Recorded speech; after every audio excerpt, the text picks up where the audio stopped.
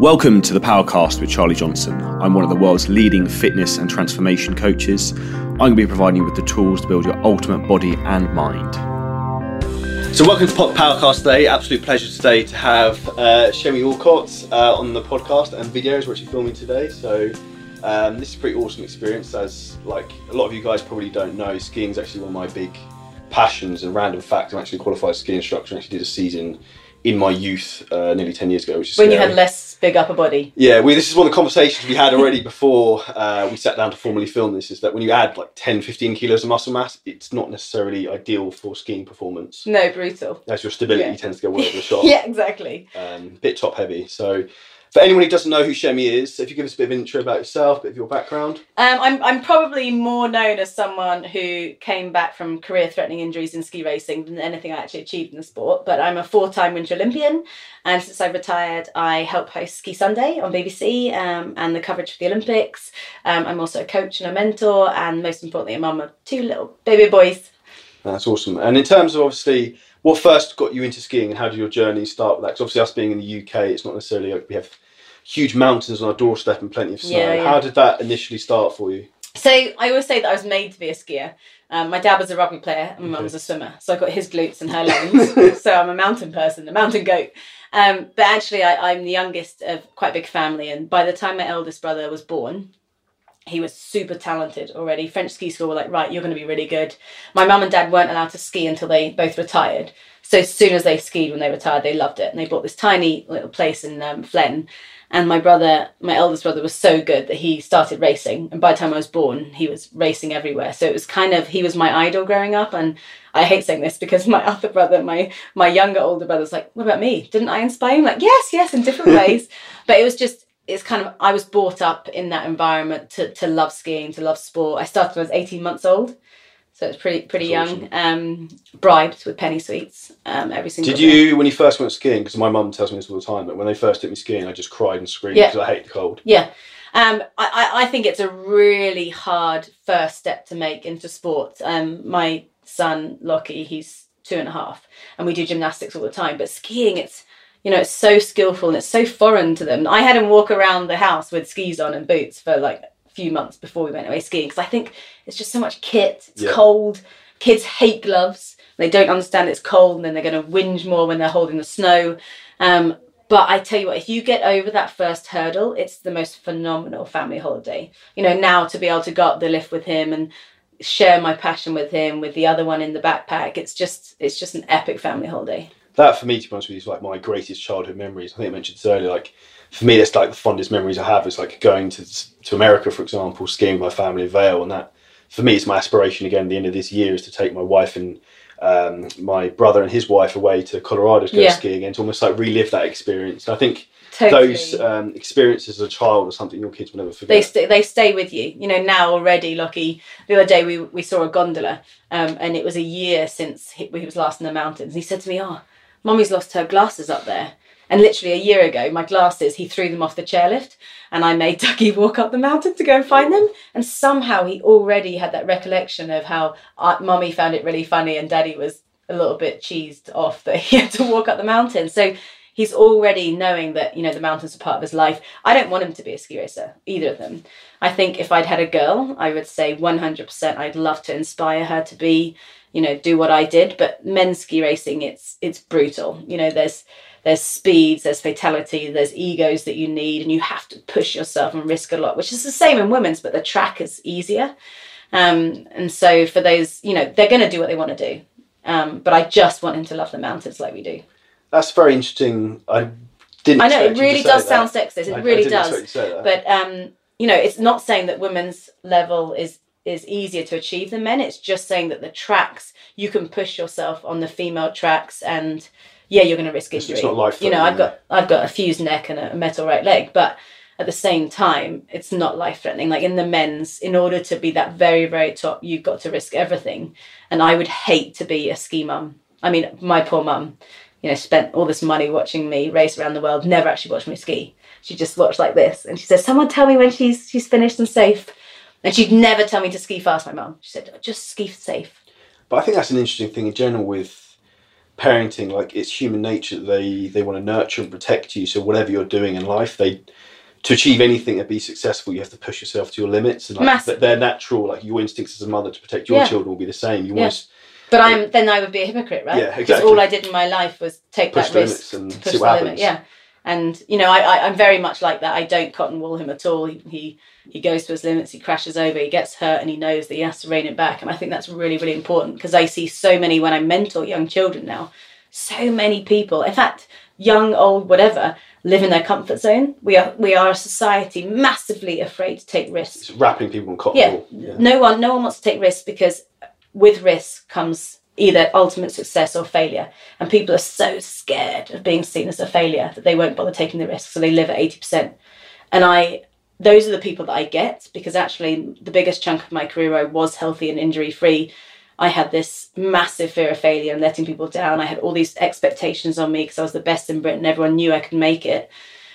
Sponsored, you know, family investment. I was Clyde Woodward's prodigy, and I went out there and I couldn't perform 100% because I was so scared that if I went 100% and still didn't win, I'd have to admit to everyone around me and myself that I wasn't good enough. So what I did was I skied at 80%, and it was okay. It was good enough to be the best in Britain, and on a world scale it was all right. But it wasn't my best. It wasn't satisfying, and it was brutal. And then fortunately I put myself in a situation where I could take that risk to go all out, and I won that run in World Cup, and that for me is the kind of the start of really enjoying every part of my career. And actually from then I got massively injured all the time because I took that risk and I crashed. Pushed the limits.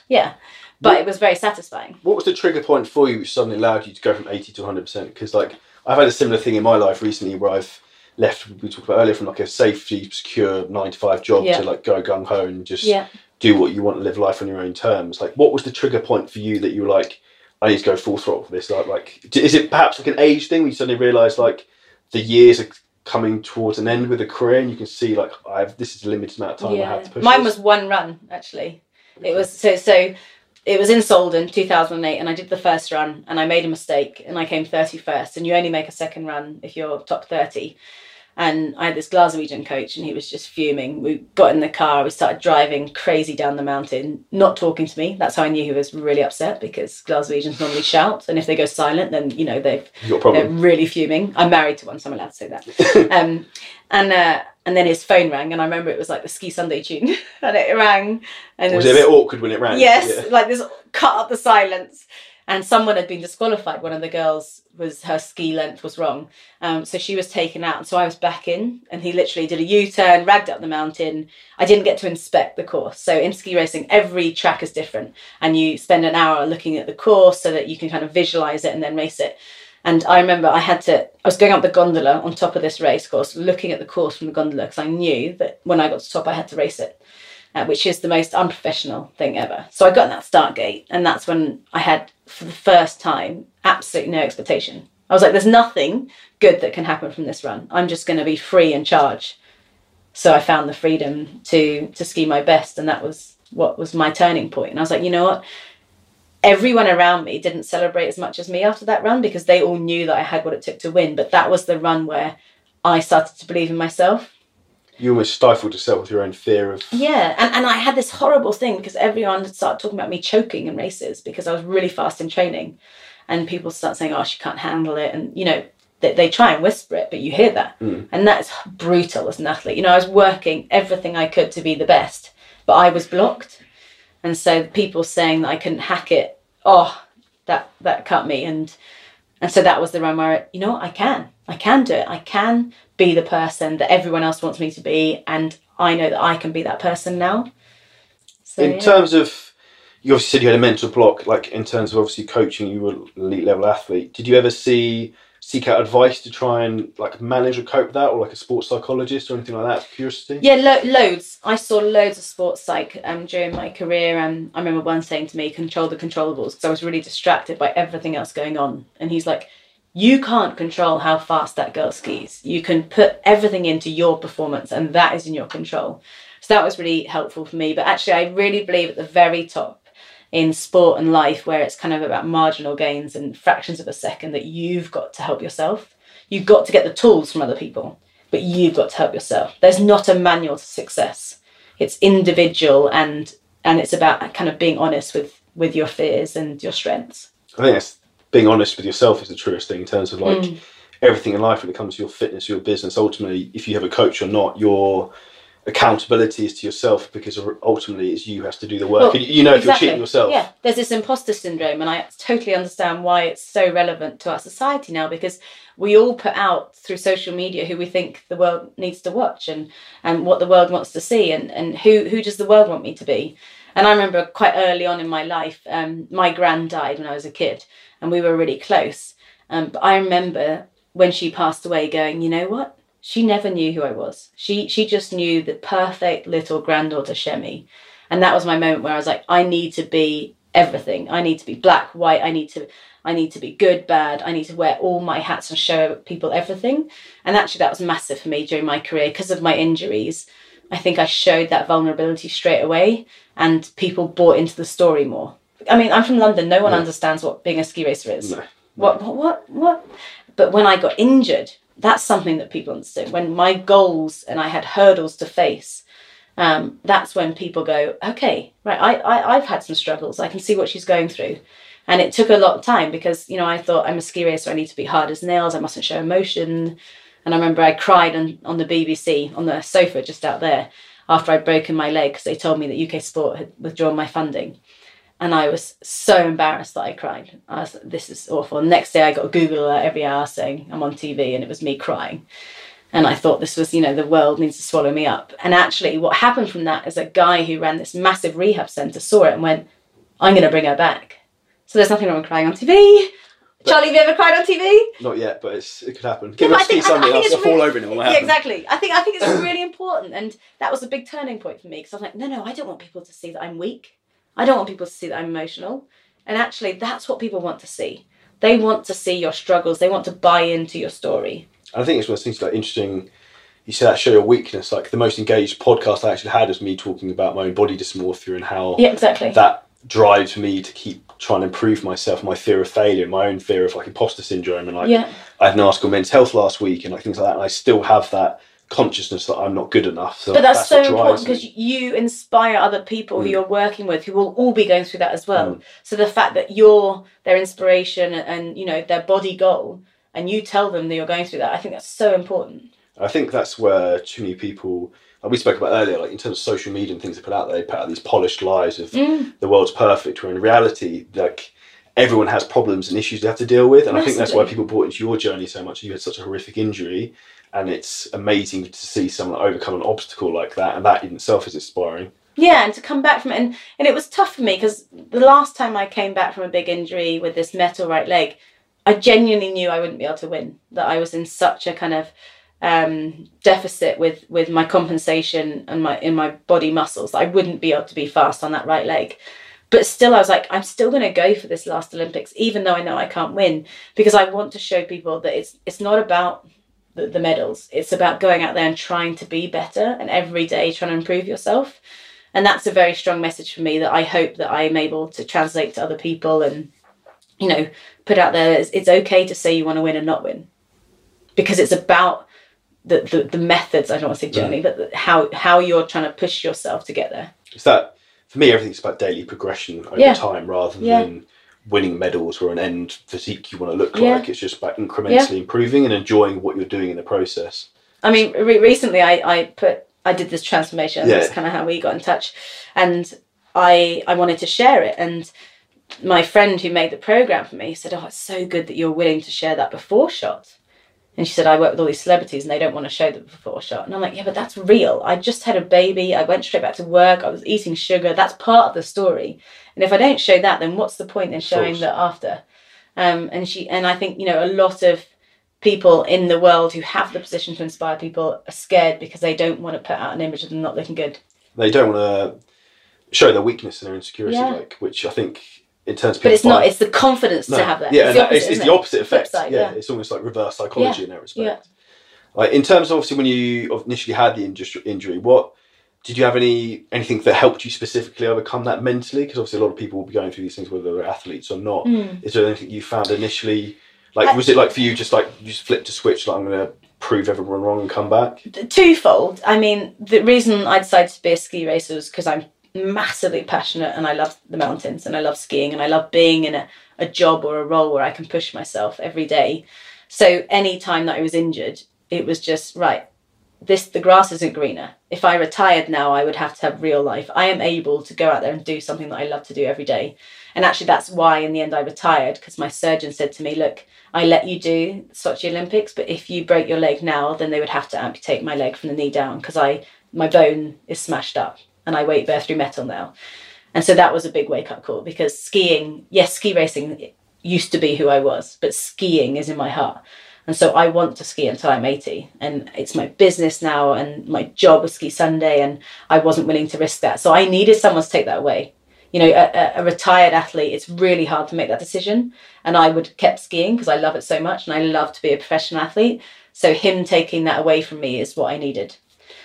Do you think that almost set you free in some respects? Yeah, it did. Because I remember I raced that last Olympics, and I remember Graham Bell being at the finish with the BBC mic going, so that's it, that's your retirement. And I loved it so much. I was like, no, I'm not going to retire. And everyone was expecting me to make this big announcement. I was like, no, I'm going to keep going. And then actually 2 weeks later, I crashed again and saw the surgeon. He said this to me. So it was my end. But, you know, I'm driven by passion. I'm so fortunate to have found my passion in life. And I think we talked about that before. It's so many people live in this secure bubble where they aren't being their very best because they're scared to take that risk to be someone else that they know they could be happier, but would it work out? And I was really lucky early on to go, right, skiing is everything to me. Who were the biggest influences who helped support you on that journey to live your passions? Because a lot of people often find, obviously you said in terms of your mother was afraid for you getting hurt, like often it's the people closest to you that will hold you back. And I almost had that in respect to what I do now, that the people, not necessarily family, but a lot of my friends at the time didn't understand what I was doing or why I was doing these things. They're like, oh, Charlie's changed. Why is he posting photos of himself topless on the internet? Like, who's he trying to be? And it takes a lot for, like, that could have, like, if I'd listened to those people, it would have, crushed my life and I'd still be stuck in a 9-to-5 job, which I didn't particularly like. Who were the biggest supporters for you, do you think, who really helped you on your career? Quite interestingly, when I last broke my leg, I remember it wasn't an intervention, because that makes it sound quite aggressive. My family all came together and said, we think this is it now, Chemmy. We think you should move on because you're taking so much risk. And in their defence, every time I crashed, you know, I would have to go and live with them. They'd have to help me with my rehab. It was really hard for them to see that, but they didn't understand how much I loved it and how I couldn't see anything else in life. So that's kind of a weird one, because as much as they were supporting me, they wanted me to stop. They wanted me to not put myself in that position where I might get hurt again. But my parents were great. My mum retired from swimming early and through injury. So anytime I got injured, she was like, right, yeah, but you still love it. You still believe in this. So she'd learnt from her own lessons. Do you think she regretted retiring so early? Yeah, massively. Yeah. She regretted retiring because she was really, really good swimmer. And she got offered a job during her injury rehab and just took it and rolled with it, and the world changed for her. And I think that she'd always harboured what could she have done if she'd kept swimming. But yeah, the whole family were amazing when I was younger. But I was obsessed. I was driven. At 10 years old, I said to my parents, so local dry ski slope, Sandown Park, and this is before the internet because I'm that old. But there was this printout on the wall that said, do you love skiing? Are you a teenager? Do you want to ski in New Zealand in your summer holidays? And I was like, yes, and yes. Actually, yes, and no, because I was 10. And so I wrote the number down. I remember I wrote it on my hand, actually. And I came home and I climbed on the kitchen counter and I called this number, and it was this guy in Scotland. I said, hey, I want to be on that account. And he's like, right, tell me more about yourself. And I told him everything. He said, you sound, I hate to say it, but you sound quite young. And I was like, look, I'm going to be honest with you. I am young. It says you have to be a teenager. I'm 10, but I will apply myself more than everyone else. This is at 10 I did this. So I got all the information. He said, listen, I need to speak to your parents. So then my parents came home, and I said to my mum that night at dinner, I was like, look, I found this programme that I really want to do. I really want to go to New Zealand this summer for 2 months. And she said, right, well, you know, massive decision. You've got your brothers and mum and dad. We've got to look at this from a family point of view and the expenses of all of us going down there. And I said, no, you don't need to come. I'll go alone. And I did. I went 10 years old. Yeah. So there was a team of us. There were 8 of us. But I went down there when I was 10. And, you know, I meet 10-year-olds now who don't know what they wanted to do. And I was like, I want to go to New Zealand. And I cried on the way home back to England because I was like, no, I don't want to leave. Do you think that was a pivotal moment in your life? Yeah, massively. massively. I think because that's when I chose my destiny. A lot of people do you ever think about ski because their parents want them to ski. Do you ever think about the consequences of someone's action that they put that leaflet there? Like, how crazy, how crazy life is. That like, if that person hadn't done that, the knock-on effect to your life. Like, we wouldn't be having this conversation now, probably. Yeah, like, I mean, you look at it in positive ways like that, and then I think about one of my crashes, and I'm like, if I hadn't have done this tiny thing. But everything happens for a reason. Yeah, it does. Everything, and I am more proud of every injury I have overcome than anything I ever won, because that's where I grew as a person. That's where I had to believe in myself. Mental fortitude. But when you win, your ego is satisfied and you know that you've achieved your goal. But that is it. When you have failed, that is when you go, why did this happen? How do I learn from this? Do you find sometimes when you win or you achieve your goals, you feel a bit vacant? Yeah, because then the goal's done. That's why you're saying. Yeah. We were just talking before, and you were saying, that 80% of you achieving that goal, you then reset it. I think that's actually really good. It's like, you're married, aren't you? Yeah, yeah. The day after your wedding. You're obviously really stoked, but you just put your whole energy into this wedding, and there's this void of, it's over. Now. Yeah, and exactly, it's very good. That's why in some respects, like, I don't understand why people go on a honeymoon the next day. I think you should spread that out. But like, I 100% agree, and it's one of those things. And the same thing for like, doing physique competitions. I remember the first time I did a show, and literally in my head I had like the date of, I don't know, it was 11th of October, and I was just thinking about that constantly. Ingrained. And then when it's done, you're like, what do I do now? Yeah. Like, yeah. And that's why retired athletes have mental health issues. I can understand that. Because they have been defined, on social media, on everything. I'm Chemmy Ski. I never had to say my surname because I've got this weird first name. So I'd call up people and say, I am Chemmy the skier. That's who I was. So, other athletes who don't have an understanding of what their passions are and what they want to go into really struggle when they retire. Like the mental health side, you lose your definition, you lose who you are, you lose your daily goals, you lose everything. So there has to be more support in that realm. Oh, I 100% agree with that. And I think you can see it, like, prime example, someone like Tyson Fury, for example, won world heavyweight title boxing, and they went completely off the rails because he was like, I've achieved everything I want, I've got all the money in the world, what do I do now? And just lost the plot. Dangerous, yeah. The plot of like trying to commit suicide, like, I know, it's brutal. But from the outside, you think that person has everything they want, but because they're so wired in having a goal all the time and a purpose, when they no longer have a purpose, they have no purpose for life, essentially, almost. So brutal, so brutal. So I think I kept saying about athletes retiring. It's anyone who's achieved that goal or got to where they want to get to. I've mentored a few very successful business people in their own realm. And sitting there with them, I'm completely in awe of everything they achieve, but they are so void of passion because they're where they've got too quickly, and they don't know where they want to go, and they've sacrificed all their personal life. And like you said, from the outside, everything is hunky dory. Is that actually a word anymore? I think quite a good word, isn't it? It can be a word. We'll make it a word. But it's not. It's not. It's really people that we've got to be more honest with what we're going through. I think that's one of the detriments of modern media now, social media, is the highlight reels of Instagram and Facebook of people's perfect lives, and magazines, all these things that people don't see that what necessarily goes on behind the scenes sometimes, or what it takes to achieve some of these goals that other people aren't willing to do. I mean, that's massive in your world because transformations, they take dedication. Yeah, and it takes time. People expect... It's not just 2 photos. Yeah, people expect overnight results, and to just turn up, put half-assed into training, and then half-assed with their diet and just get world-class results. Like, nothing in life comes for free, whether it be financially or in terms of effort. And like, your intensity with what you do will determine your results, whether that's in business or fitness or skiing or whatever it might be. So that's like, I think, where most people go wrong. In terms of, from a skiing perspective now, if we change the dynamics of the conversation a bit, where like people who are now looking to try and maybe also come up to the winter now, we're in the winter, December, people who are looking to try and get into skiing, get their kids into skiing, is there any like advice for anyone from that? Because you're a very inspirational figurehead in that. Well, from the UK, I think people forget that we have facilities in the UK to support that learning curve.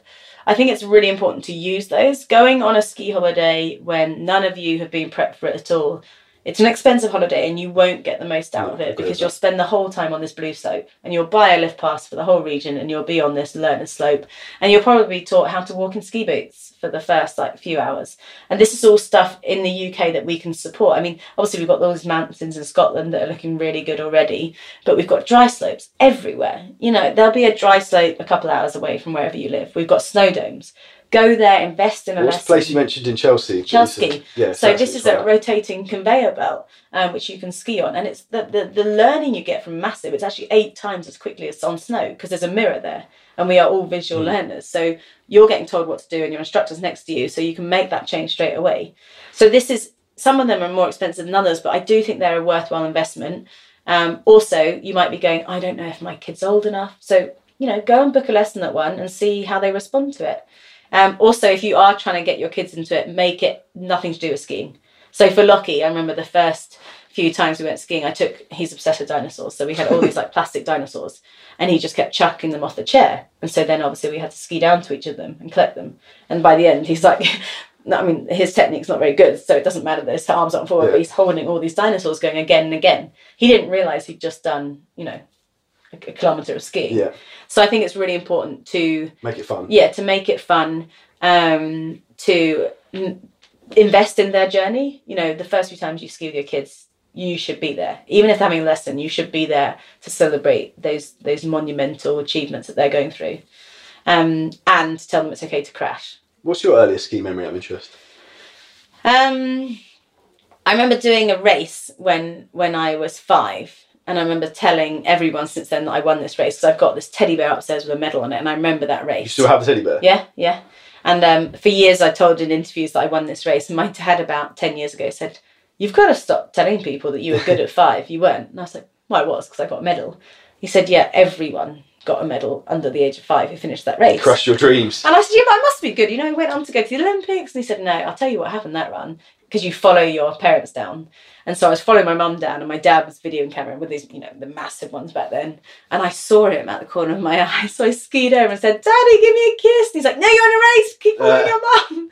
So thankfully I never did that since, but I wasn't very fast. But I definitely remember that prize giving and going, I've achieved something, when I actually hadn't. But it's amazing how much of an influence that has on children, like positive reinforcement. Oh, massively. And making things fun. Because even I remember my first experiences when I was learning to ski in America. I remember, I can't remember what they called it, like Magical Kingdom or something. You ski through the woods and they had loads of cool stuff. And I can still remember that now at 30 next week, and it's like, you want to go back, don't you? Yeah, that's probably part of the reason why. But that for me would be a very surreal, almost like a out of body. No, experience. don't, because it'll let you down. It'll crush my dreams. You'll go back now, and there'll be all these magical creatures will be like this big, and you remember them being your size. I find everything like that from your childhood. When you go back, it's always so much smaller than you remember, like distances and things. In terms, obviously, for people looking to get themselves into shape for skiing, obviously over this winter, important. One of the worst things I think that tends to happen to most people, they don't tend to enjoy their ski trips or holidays, is they're not in shape when they go. So after the first day, they're pretty much broken. Yeah. Do you have with your clients who you work with, or specific things that you look for people to do to try and get themselves ski fit, essentially? Yeah, I think what you're saying, that people invest in that ski holiday every year, and they forget to invest in themselves physically before they go. So like you said, they ski the first day, they go too hard, then they're exhausted, they probably go après, they have to miss the next day. My big top tip is you always have to be on the first lift. So even if you've gone out dancing on tables, make sure you're up for first lift, because those are the times when people miss that lift. They come out in the afternoon when the pistes are crappy, they're tired, they're hungover, they're dehydrated, and that's when injuries happen. And I think, you've got to understand the skill needed to turn these skis now. They're really aggressive, these parabolic skis. I think you have to have respect as well, because you can very easily hurt yourself if you're not. But you can do stuff beforehand, you build up your knee muscles, you build up your core. A lot of people forget their core. They think sitting against the wall is still the best exercise, and it's not relevant at all to skiing. Everything that you're withstanding from your skis when you have power is a lateral pressure. So you've got to have the core strength to hold it together. And actually, most of the ACL, the issues happen is that you get a whip from a ski, you can't hold it, so your knee bends backwards. So I just say you've got to give yourself at least 3 weeks. I don't think you can do as much as I would like in 3 weeks, but I think 7-8 weeks before you go, just to start doing a little bit every day. And nowadays it's not about going to the gym. No. You can do everything at home with these HIIT workouts, add in some plyometrics, but as I said before, not just lower body. Make sure you connect all of that with the core. And I think it's really important. Well, you say a lot of it's creating stability at the hip and unilateral strength, because obviously when you're skiing, a lot of it's going to be pushing off one leg. It's the majority of the force rather than both legs together. So if you've got some sort of imbalance, that's not going to cause, like, I imagine with your injury you had an imbalance that was probably massively. And it's really hard to train that simulation you get when you're skiing, when your legs are outside the body. A lot of the sports we do are unilateral. So I remember speaking to Steve Redgrave before he did the jump, and he's one of the best at doing this motion in the world, before and after pressure. I stood at the British Olympic ball in my stilettos, and he was in this black tie, and I said, right, stand in one line, and I stood a metre to his right. I said, just put your hip towards me, not your upper body and not your legs. He's like, well, how would that work? I'm like, I want you to get your hip out of alignment in your body. like skiing. And he had no, this is one of the most successful athletes, incredibly understanding of his body awareness. And he couldn't do it because he trained. And that's quite often with a lot of the sports that people are good at. Biking is great, builds the knee muscles, but you've got to be able to do some cutting, some side steps, things that get that body out of alignment so that you can handle that and increase your performance. Because it's a weird motion to do it. I do all this band work with people where I use the bands to kind of create the forces. Lateral forces. Yeah, so pulling from the side and then they have to push away from it so that you get that spark that you would have if your skis are coming from the side back to the body. And I think that's really, really important. What would be your top 3 exercises that you'd recommend for something like beginner, intermediate, not probably like hardcore advanced stuff? Like you maybe what you used to do, but maybe for more beginner stuff. So I would do some glute exercises. In the transition of the turn, you've got to have glute power in order to move forward. So anything with that. Obviously the quads are important, but I think, like I said, lateral lunges or clock lunges on a Bosu. So on an unstable surface, because skiing, the snow changes every metre down the mountain. You've got to be versatile of what your body can do on the ice and then on the soft snow. So on an imbalance or closing your eyes, try and stimulate that connection with your feet to the ground. Connection. And from your feet, that's where the turn starts in skiing. People always go, right, I've got big muscles up here, and I'm like, well, how's your ankle flexibility? Because you need to push. You don't need calf muscles. That's pretty much the one muscle or upper body. I'm good for that. I'm good for calves. You don't need calves. In fact, big calves are really annoying because they don't fit in ski boots. But you've got to have ankle flexibility to push that shin forward. And that's actually what I don't have on my metal leg now. So I really have to work on that quite a lot with a physio. But those two, and then core. I would do power core. So maybe grabbing a med ball and doing some side movements here just to get the kind of lateral motion. Lateral motion. And with the momentum of the ball, having to control that. I think that's really important. Out of curiosity, so for example, I have very flat feet. So that's always something I suffered with skiing, was an absolute pain in the arse with ski boots, would always give me endless grief. So I found, for example, my ankle flexion is always very poor. Have you dealt with that with many people you've coached in the past? Yes. And I've been telling people forever to push on the front of their shins. And first of all, what's changed a lot in the ski industry is that you need soft boots. We used to go harder and harder with the flex, and then it was harder for people to push the knees forward. And whether you want to carve or you want to stop, you need to have that forward flexion for control. So I think that's really important. When you're getting boots fitted, and you're in a warm ski shop in the UK and they're saying, go for a 130 flex because you weigh this much, you've got to then go, actually, I'm going to Canada, it's going to be -20. I need something that I can flex. Flexion of your ankle with that ski boot is the most important. Out of curiosity, so like in terms of, you mentioned as well, feeling through your feet. So something I'm a big advocate of in terms of weight training that I've implemented in the last 12 months, which has helped a lot more with the proprioception through my feet. Being very flat is really poor.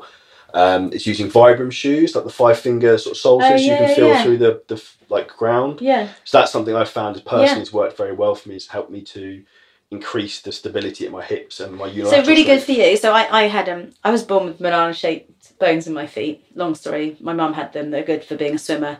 Terrible for skiers. So I had to have my bones broken and realigned in my feet. So my foot neuro control was really bad, so I had to do loads of plyo. What's really good is going to the gym, to the swimming pool. It's also quite fun, and getting those having floaties, right, and putting one under each foot and trying to pedal underneath your feet. For you, it'd be great because if you're flat-footed, you'll find it really easy to push down. But the only way you can keep that without it popping up left, right, and centre is to bring it up. So that was something I did loads. I actually live on the river and I used to do it in the river all the time. My neighbours must think I'm crazy. Crazy one with the floaties out. Yeah, with the floaties popping up. Because when they come up, they're down, they're coming up with force, so they fly out the water. But yeah, really, really important. Also, yantra mats. Okay, I've not heard of that. You've not heard of a yantra mat? So they're used for insomniacs. They're mats with kind of to stimulate like the nails from the Indian philosophy, and you lie on them on your back and it helps you relax. But they're really good to stand on, and they hurt a little bit, but it's not pain. It's just provides feedback for your muscles. Yeah. So that's really good. Do lunges on and things. That's interesting. I have to check that one out. Get one, I think. So obviously we discussed fitness and skiing and getting shape. Now obviously you've had a couple of kids as well, and obviously got yourself back into great shape. And we obviously discussed your transformation earlier on. So obviously that in itself, like alongside your skiing career, is obviously very inspiring for a lot of women. What triggered you to want to get back into shape? Was there anything in particular? Was there anything you found difficult in that process? I was just getting really, really insecure about myself, and after my first baby, you are completely in awe of what your body's done. I have never felt more proud of my body, even when I had a six-pack and I was an athlete, than when I was pregnant. That was the most amazing thing. When that baby starts to kick, it's you actually, for the first time, give your body over to something else, and it's a bigger purpose than looking in the mirror and being proud of what you're doing. It's doing the most amazing thing, and you feel it from the inside. So that was something that I loved. I loved being pregnant. I had really fortunate to have quite easy pregnancies and being able to ski during the pregnancy and everything. And after my first, I knew there was going to be a second, so I just made peace with that, and I did whatever. I was really busy with work, so I just did whatever. And then after Cooper last year, both boys were born in January. So after both labours, I went back to work within 2.5 weeks, which I know is crazy for people to understand, but my work cycle is quite short. I only work in the winter, so they weren't perfectly planned kids. So we went back as a family with 2.5-week-old kids. And with Cooper this year, I had so much work on, and you're not allowed that much coffee when you're breastfeeding. So you're only allowed 180 milligrams, so 2 a day. So I was trying to get energy from other sources, and I was reaching for sugar. Left, right, and centre. I was like, oh my God, I've got a script to do. Was that subconsciously just happening? Or No, I felt energy from sugar. And so I just ate, and I think I got into a really bad habit of, I need this, and then I will perform better at my job. I need this. I was up all night breastfeeding. I need this to stimulate me. And so I made peace with that. Last winter, I just ate what I wanted. And then I started realizing how much more my body was hurting when I was skiing because of the extra weight I was carrying. And I also started, for the first time ever, to be really unconfident with that person I was looking back at. I was the era growing up where I had this massive, massive glutes. Like, I had a really big ass, and it wasn't fashionable. Kim Kardashian, this is way before that. And I used to... Did she copy you? Yeah, for sure. She wanted that ski racer ass. But I used to wear like jumpers and tie them around my waist all the time instead of being proud of it. And then, I as I got older, and I realised actually everything that I did was earned. All these muscles were hard graft. I was really proud of it. But when I looked in the mirror this May, I was just like, who is this? I was really, I didn't like myself. And so it wasn't for anyone else. It was for me about feeling confident about who I was before I started doing any transformation. And that's when I was called up Sarah, my buddy. We went to 3 Olympics together. And never met each other. She lives like literally 200 metres away. It's weird how that happens. So weird. And then we worked for BBC, and she said I helped her loads. So in her head, I think she thought that she owed me something, and I asked for her support on it. And it was just great because even though I'd spent 20 years being a professional athlete and I had all this knowledge, I just needed someone to tell me what to do. Someone in your corner almost. Yeah, I just needed someone to say. And I was so addicted to sugar that the first 9 days of taking all of that away, I was a witch, and I was messaging her going, come on, what's a cheat food that's okay? She's like, no, there isn't. You're going to get through this. By day 10, you'll be fine. And I was like, no, come on. What about that really dark chocolate? She's like, no, nothing. So I needed to have her in my corner. I needed her to talk to me like I knew what I was talking about as well. Like, she talked to me like a professional athlete, and that really inspired me again. And it was so fun to see how my body was able to adapt. And I haven't been under 70 kilos since I was a teenager. And at the end of the 3 months, I'd lost 15 kilograms, and I was 69 kilos again. Did you find the progression? You start seeing progression, that in itself made everything worthwhile. It was like clicked into place. But I'm an obsessive person. Yeah. No, I'm an obsessive person. So I'm like, right, I know I've got to the end, but I want to keep going. So that's what I need to be careful with now, because I don't want to push it too far. I want to be healthy. I don't want it to affect my life. Yeah. And what she did was she made it so accessible to make these habit changes, like exactly what you do, Charlie. So it's part of my life now. You know, the decisions I make when I go and order food, I know when I'm eating naughty food, and that's fine. But you consciously have control of that, and that's the big thing that I say to everyone, is that you have to be aware and control of control of your life. You can understand what you're eating, but it's your conscious decision. If I want to have that, I understand the consequences of that. Not that it's necessarily and you don't want to be thing. A killjoy. You want to go, you know what, I'm going to go out and have some beers, but then possibly I'm going to take the calories, I'm going to eat less during the day. And I just think it's about that knowledge of, you know, you can be everything, but you've got to make the decisions yourself. 100%. In terms, obviously, one of the words you mentioned there was obsessed, and obviously in terms of like being as successful as you were in terms of ski racing and your career now, obviously in the media, working on Ski Sunday, like obsessed is a word that gets thrown around a lot. Like I've had people say that to me before, but would you agree sometimes you have to be a little bit obsessed to achieve anything? Because oh my God, you need to be obsessed. You need to be selfish. You need to put yourself first. I mean, I can't do any of this now that I have kids.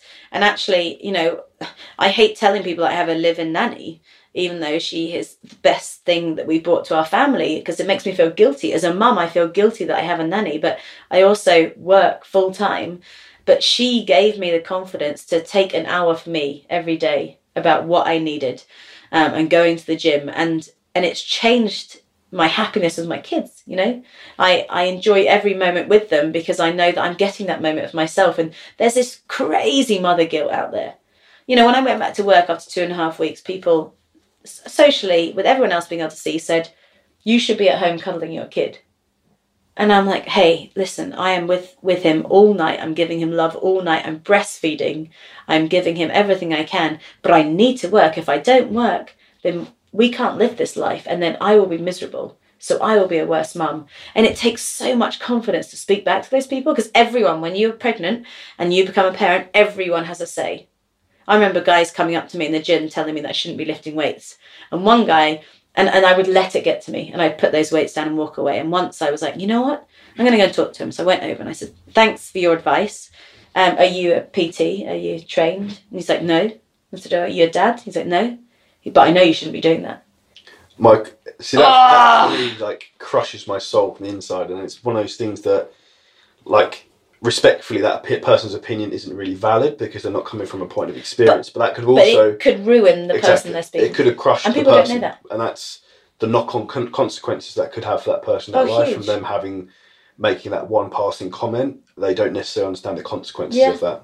But when I put up this social media that I was doing this transformation, I put up this video of me on the beach doing plyometrics in a bikini, right? There's a reason why people don't do plyometrics in a bikini, because everything shakes, everything wobbles. I've just had a baby. You know, I knew it didn't look good, and it took a lot of confidence for me to share it, to try and inspire other people. And one guy wrote to me and he said, Chubby Alcott. And I was just like, screenshotted it, sent it out to my followers, and everyone else tagged me, and he took his account down. But it takes confidence. Like, I could have gone there and gone, you know what, he's right, and I won't show people this work that I'm putting in. I'll just show them the aftermath. And again, it's someone's negativity, how that could stop you inspiring other people. And that, for me, like, I get people like that chime in all the time. Like, I'm at the point now with most things that I don't really care, and it just makes me laugh, and I use it as like more catalyst. negative. It's just more fuel for the fire to push you on. But it's a sad reality that we live in, where people want to try and pull other people down to their level in a lot of respects. So brutal. But the feedback I got from other mums going, you know, I've been so scared to start the journey, thinking about me and my health again, and you putting out there, I'm going to go and do some of that later, was amazing. And that's what you have to think, right? That's who I'm helping. These naysayers. Yeah, screw them. And that's the thing, like, the knock-on consequence of that. If you say inspire 10 people, those 10 people go inspire another 20 people, and that spider webs out. Forward, yeah, exactly. And that's ultimately what I try to do with my life, and you yourself, the way you carry yourself. So that in itself is. But people think you're invincible. They think that you wear this kind of coat of armour and nothing they say. And, you know, we're both out there, self-employed, trying to do our best, but also trying to give back. Yes, we're making a business of giving back, but, you know, people need to start taking care of themselves, and they need help to do that. No, 100% agree with that. To wrap things up then, Shane, what's the future hold for you? Obviously, Ski Sunday at the moment, you've got your own business, travelling a lot. I know. What's next? Dance your ice again? No. You know what? I kind of go with the flow. I think I put positive messages out there, and the world has been really kind to me and played those back to me, and I will just keep doing that. I want to make happy boys. I want my sons to grow up happy. I know that by following my passions, it's making them happier. And so we'll just have to see. I love everything that I'm doing. I love wearing different hats. You know, sometimes I like grafting with 10, 8-year-olds, trying to help them to enjoy the passion of the slopes. And then other days I'm going to a red carpet event, having hair and makeup. It's amazing to be able to be all those different people. Chameleon almost. Yeah. And that's what I want. I couldn't do a 9 to 5. I used to want to. When I retired, I was like, I just want a 9 to 5 so that I can have weekends to me. But now... life would be boring. It would be boring. I wouldn't actually mind being bored for a couple of days. I sometimes think that, but I think you can tell your personality is the same as mine. Type A, within about an hour, you'd be like, to go and do something. Yeah. You'd be out on the river paddling with your horse on your feet. Exactly. So if anyone who doesn't know you already, Chemmy, how's the best way to get in touch with you or follow any of your social medias or your current businesses? Yeah, so Chemmy Ski, all over social media, Twitter, Instagram. I'm Chemmy Alcott as an athlete page on Facebook, but I don't go on Facebook as regularly anymore. But yeah, get in touch. If I can help anyone in any way, obviously Charlie's all about transformation. There's any mums out there who need some kind of support and getting back into their journey about thinking about themselves, I will hopefully give you that confidence, because I think that's one thing I'm really passionate about, because it's really hard to make time for yourselves when you've got kids, and it only takes 10-15 minutes, and all you have to do is start that ball rolling, and then you realise, it snowballs. Skiing pump. Yeah, exactly. Well done. I didn't even mean that. It's downhill all the way. Yeah. So we'll wrap that up there. Thank you so much for the podcast video interview. An absolute pleasure. So thank you so much. No worries. Thank you for coming, Charlie.